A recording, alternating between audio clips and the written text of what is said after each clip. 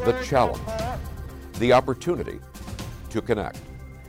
The 1960s, a time of imagination and change, a time of anger and fear. The 1960s, a program called Challenge. Good evening, ladies and gentlemen. Looked at our connections, our divisions, through the lens of faith. Nearly 60 years later, during these challenging times, we'll take a new look at our divisions, our connections, in a new program called Challenge 2.0. 61 million Americans have been diagnosed with COVID as of this date. 838,000 have died. The COVID pandemic is proof of our interconnection, our interdependence. Yet instead of focusing on how we can meet and beat this pandemic together, there has been much conversation about our individual rights. That's the focus then of this edition of Challenge 2.0. No one tells me what to do. Well, we'd like to introduce as guest today Pastor Liz Carney from Longview Presbyterian Church, who also serves as a hospital chaplain, and Dan O'Neill, the founder of Mercy Corps, now retired, but led it to become the fifth most influential relief and development organization, non-governmental relief and development organization in the world. So Dan and Liz, thank you so much for joining us today. Great to be with you. Thanks for having us. Well, this is a fascinating topic, and I will admit to the fact that it first arose in my consideration after I saw a video that Liz had done. So I'd like to begin with a video that was aired, I believe, beginning last year, 2021, by the State Department of Health that addressed the pushback against efforts to limit the pandemic, to find ways that we could all cooperate together. So we're going to go to that video right now. My name is Reverend Liz Carney, and I'm a co-pastor at Longview Presbyterian Church in Cowlitz County. The core value of my life is to love my neighbor as myself, and that was an integral part of why I decided to get vaccinated. There's actually very little in the Bible about protecting our personal rights, but there is a lot about responsibility to one's neighbor. I believe it's an act of not just compassion, but an act of justice to get the vaccine to make sure that our community can be more protected. So Liz, I'd like to begin by asking you, what led to your participation in that video? And what sort of internal dialogue did you have as you sort of mulled over your perspectives and what you would say? I have had the privilege of engaging a lot with the folks at Cowlitz County Health and Human Services. That's where I'm located, down here in the south end of Washington State. And I've engaged with them a lot because I'm also the co-chair of our county's severe weather shelter. And so we do some collaboration there. And then I was among the first to be vaccinated because of my other work as a hospital chaplain. And they invited me to be involved in the hashtag I Got the Shot campaign that they did on social media last year when vaccines were first coming out. And then because they knew I was vaccinated, I think I was a natural choice then because they knew how to contact me. And so they contacted me this past July. To see if I would be willing to participate in creating these short videos that featured local community leaders in Cowlitz County who have chosen to get the COVID-19 vaccine.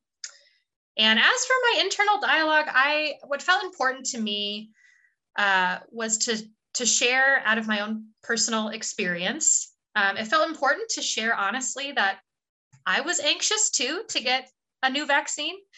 And then encourage people to that fear is normal and an understandable reaction to something that's brand new. And it's what we do when we feel afraid and anxious, seeking other sources of high quality professional medical advice, learning more from trusted medical professionals in our lives about the vaccine, and then making a plan so that we can, and speaking from my own experience, so that I can do what I am able to do to protect myself, to protect my loved ones, my relatives, and to slow transmission by getting vaccinated, which really protects the most vulnerable members of our community. So I wanted to open up some curiosity about people's fear and also encourage them to keep seeking good sources of information. And relating, Liz, to that discussion and the points that you made about rights versus responsibilities, what sort of reaction did you get, not only from members of your church, but also members of your community? The response from my own congregation has been overwhelmingly positive.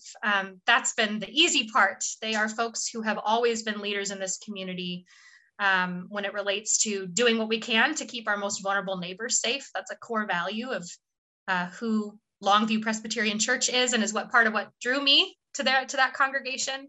That part's been easy. There has been some negative pushback. I've received some I think earnest and angry emails and letters in response to some of the remarks I made in that commercial. Some of them, unfortunately, seem to me to be pretty steeped in conspiracy theories about the vaccine. And I will say I've also received some of the notes that I will always treasure are a few notes from people in my community who I've never met, writing handwritten cards to say that it was refreshing to them as either a person of faith or someone who has left the church to see someone who's willing to speak in favor of vaccinations as a way to help our community from the grounding of their Christian faith. Looking at the broader range of your duties, you serve as co-pastor at Longview Presbyterian, but you also work as a hospital chaplain. And I'm wondering, during this whole COVID experience, how much your experiences in the hospital, ministering to the needs of people that are either hospitalized or the families of those hospitalized and perhaps not surviving their experience, how much did that inform your decision to speak out on this? I think a large part of the ways those ministries connect to each other is they remind me of the ways that we belong to each other in this community, and that whether we like it or not, we are interconnected.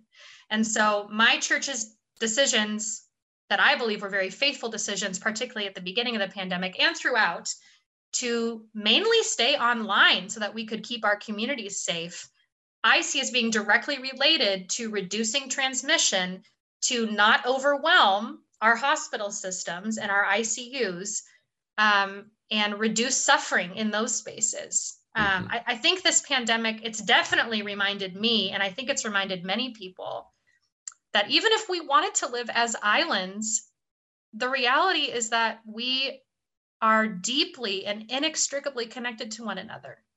And our choices, whatever choices we do make, they do have ripple effects. They have impacts. And from being in the parish to also being in the hospital caring for folks, I have seen how when the transmission rates go up, it deeply increases the suffering of people in our communities. One of the biggest things I've done as a hospital chaplain is walk alongside families in this season who do not get to be at their loved one's side when they are dying.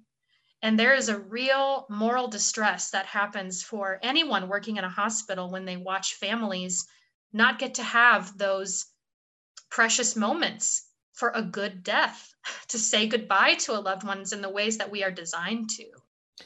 Dan, as we look back at your life's work, leading up to Mercy Corps and then your career throughout that, it seems like your career has been the very definition of recognizing a sense of connection with others and a sense of responsibility for the problems that others are experiencing.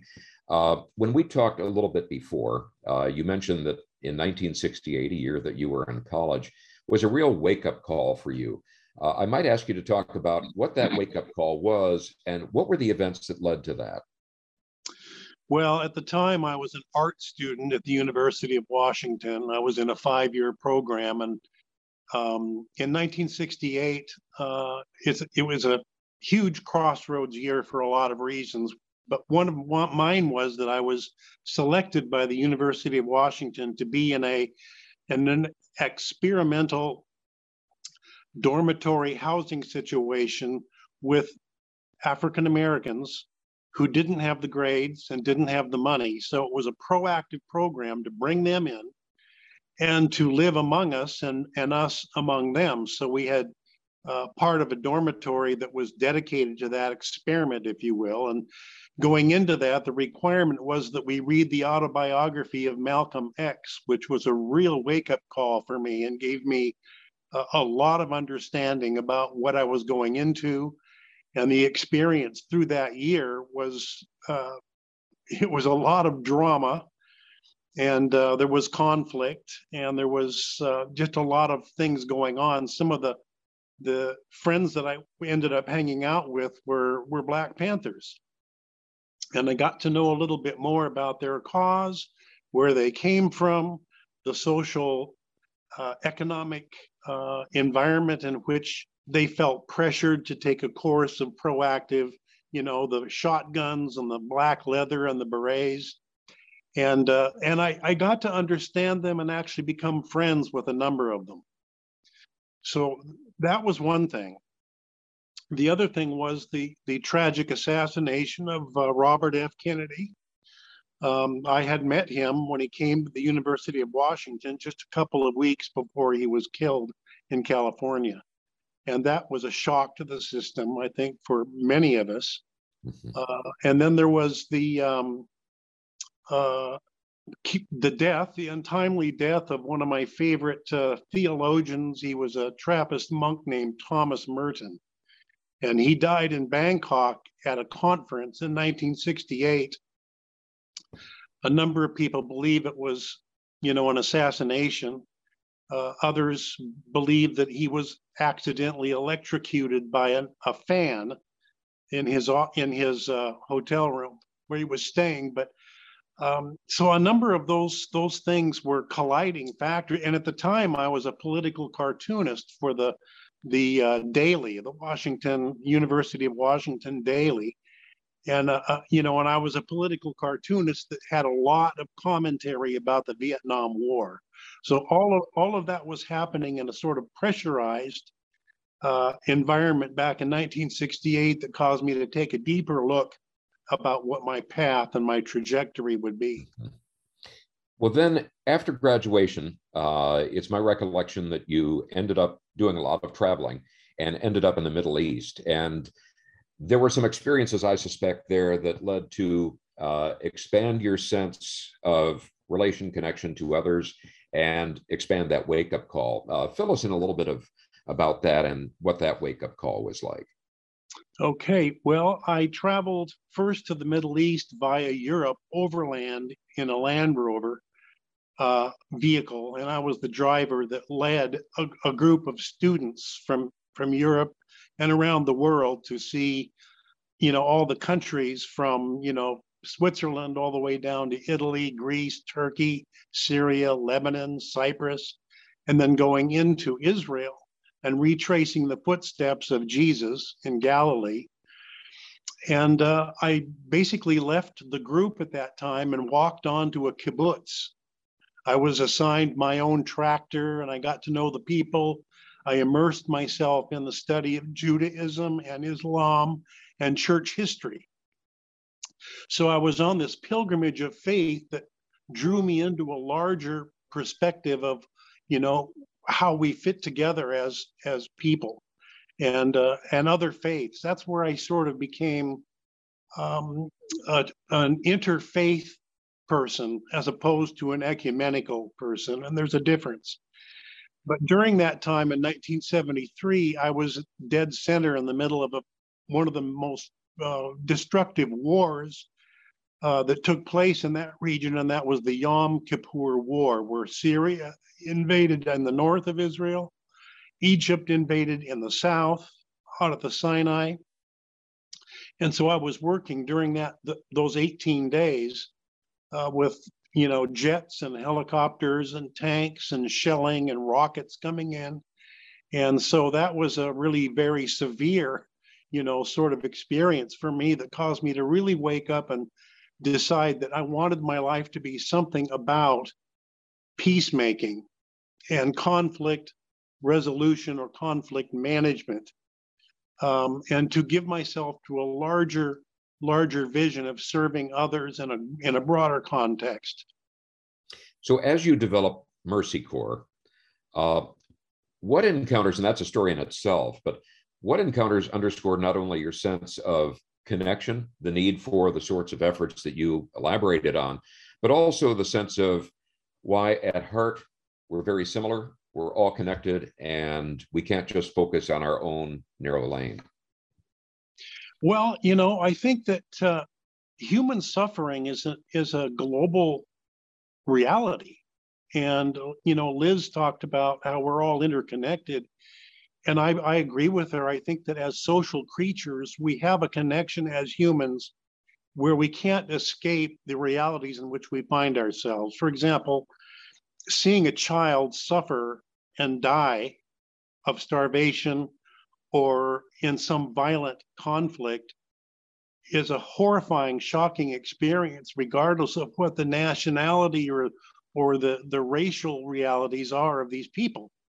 I began to empathize and connect myself to them through a sense of compassion, which I think is the heart of my Mercy Corps years. We're putting compassion into some kind of action that relates to these folks. So, Rwanda was a horrifying experience. 800,000 people were killed in a matter of a couple of months.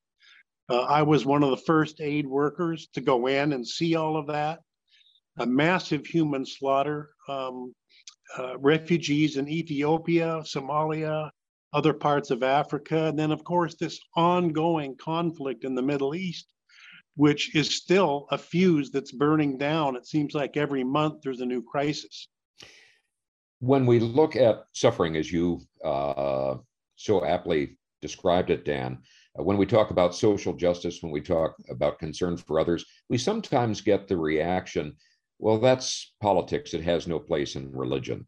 And so I would ask both of you, and maybe I might just ask Liz to address that first. What are your responses when you hear that? I get this question a lot, particularly because I spend a lot of time in the public comment section at my local county and city meetings, speaking up about various issues that impact particularly oppressed communities where I live. And I do get that reaction of, well, Jesus wasn't political. And speaking as a Christian, what I always say to people, and I think I got this from another pastor, I can't think of who it was now, but Jesus was not partisan, but he was certainly political. And the reason we know that is because he died an extremely political death. There were lots of ways that the Roman Empire could execute you. Crucifixion was reserved for those who, in particular, had stepped out of line with the empire's program for oppression and subjugation and control. And here Jesus was spending time with, women involved in sex work, people who had leprosy and been cast out of their communities, all kinds of people on the margins, and he was centering their realities and lifting up their voices and hanging out with them and partying. And that was a threat to the empire. And that's why they murdered him. And so for me as a Christian, I see my role in following Jesus to be also centering the voices and experiences of those who are crucified among us today, because I think that's where Jesus is hanging out. And so while Jesus does not celebrate one political party over another, we can be sure that Jesus was very politically engaged because of the fact that they killed him. Dan, what's your perspective on that? My perspective is very similar to what Liz stated. Politics become sort of, in my world, in an aid agency, almost totally integrated with the mission where we find ourselves, whatever country, whatever region. I'm struck by the reality that the word mercy, you can be found 276 times in the Bible, so it must be important. And mercy, in my view, is sharing compassion. It's interesting to me that the Latin word for compassion is misericordia, or a sick heart. And I think that's the bridge that I cross when I reach into these regions in conflict or poverty, and do things that will automatically become politicized. So we automatically find ourselves in a political world. The question is, how do we navigate that? For me, it's combining peace and social justice together. You can't have one without the other. Liz, when you did those videos, and you looked at the issues of safety and health, science was a fundamental element. As somebody trained in science, it seemed to me that was always a given, but it seems there's more pushback against that right now. And there's a question of, are science and faith fundamentally in opposition? I might ask you first, Liz, what's your view on that? I think that science and faith are both, in my opinion, at their best when they are holding hands and dancing in cooperation together. Because I think, for me, science has always been this miraculous study that can help us understand the how of this wild world. And I think faith and conversations about ethics can help us answer the why are we here? Who are we called to be questions? And I think all those questions are answered best when we answer them in conversation with each other. And I think all of them are useful tools that I've only ever experienced them as being partners and working together well. And Dan, I might ask, knowing all the countries, all the very difficult situations that you willingly participate in trying to ameliorate, be it sickness, be it disease, be it hunger, be it poverty, it would seem like science helped offer some at least part solutions in addition to the touch of a human hand and heart. Did you run into, in those situations, a situation where you had to persuade them that you could trust the science and that there was not an opposition between science and faith? Yeah, I can think of several of our more technologically geared outreach programs. For example, cellular phones became a way of banking and borrowing and communicating in African villages. We had to persuade them to understand more about water and how it can be easily polluted and carry illness. When we came as a humble partner to these people, it's like Liz said, it's a hand-in-hand reality. One confirms the other. I'm struck by the fact, as a person of faith, that the Vatican has some of the most advanced astronomy, observatories and scientists in the world. So I think that there's a major faith reaching out to the stars and saying, where did we come from and exactly how did creation happen? So I'm not threatened by the science or the other end of things. I just think it's part of the reality that, guided by science, I think can be a pathway even in the faith dynamic and perspective. There's also the issue of fear, and I think that's part of what both of you reflected on. Very often the fear of the unknown. What sort of dialogue, and whoever wants to tackle that first, what sort of dialogue do we need to engage in to address and counter that fear? Well, I guess I would ask, where is the fear coming from? Are you referring to the fear that we find in the field, or just the fear of what might happen to us in a very hot war? I've been in 12 war zones myself, and I experienced total fear at certain times. But I think you have to have your faith overcome that fear to reach out for the purpose in which you are, establishing a program or a humanitarian endeavor. But fear is actually a built-in sort of psychobiological reality, fight and flight. I think it can be used motivationally, but I think it can also paralyze us when we're overwhelmed with it. I have a tendency to just want to react. I think we all do in times of fear. And I think I've been working on myself, the impulse to slow down and be curious about the reasons that the person I may be talking to is afraid. And so trying to reason and logic someone out of their fear is not effective, because the brain actually our lizard brain isn't communicating that way with our frontal cortex. And so I think anything we can do to tune into the sort of primal feelings that a person is having that are leading them to be afraid, if we can tune into that, we not only can get to some of the roots of what's making them afraid and actually address those things rather than just be reactionary. But then I think we cultivate what Dan has been talking about, this deep empathy. When I find out the reasons people are afraid, I often find that I have a lot in common with reasons that afraid for my family, afraid because of the uncertainty of the future. It's what we do with the fear. And I think curiosity and slowing down for me have been things I've been trying in place of just reacting. I'm not good at it yet, but I'm working on it. I think we all are. It's obvious that we have just started to literally scratch the surface of how all these different elements feed into both perceiving what our rights are and how those interact with responsibilities. And there's so much more to discuss here. And we're going to do that. If you'll just be patient and wait until next week, we're going to continue this discussion, both with Pastor Liz Carney and also with Dan O'Neill. So Dan and Liz, thank you so much for joining us this week. And to all of you out there, please join us again next week, where we're going to get even further into this very important topic. Thank you very much. Thank you, Jeff. Thank you, Jeff.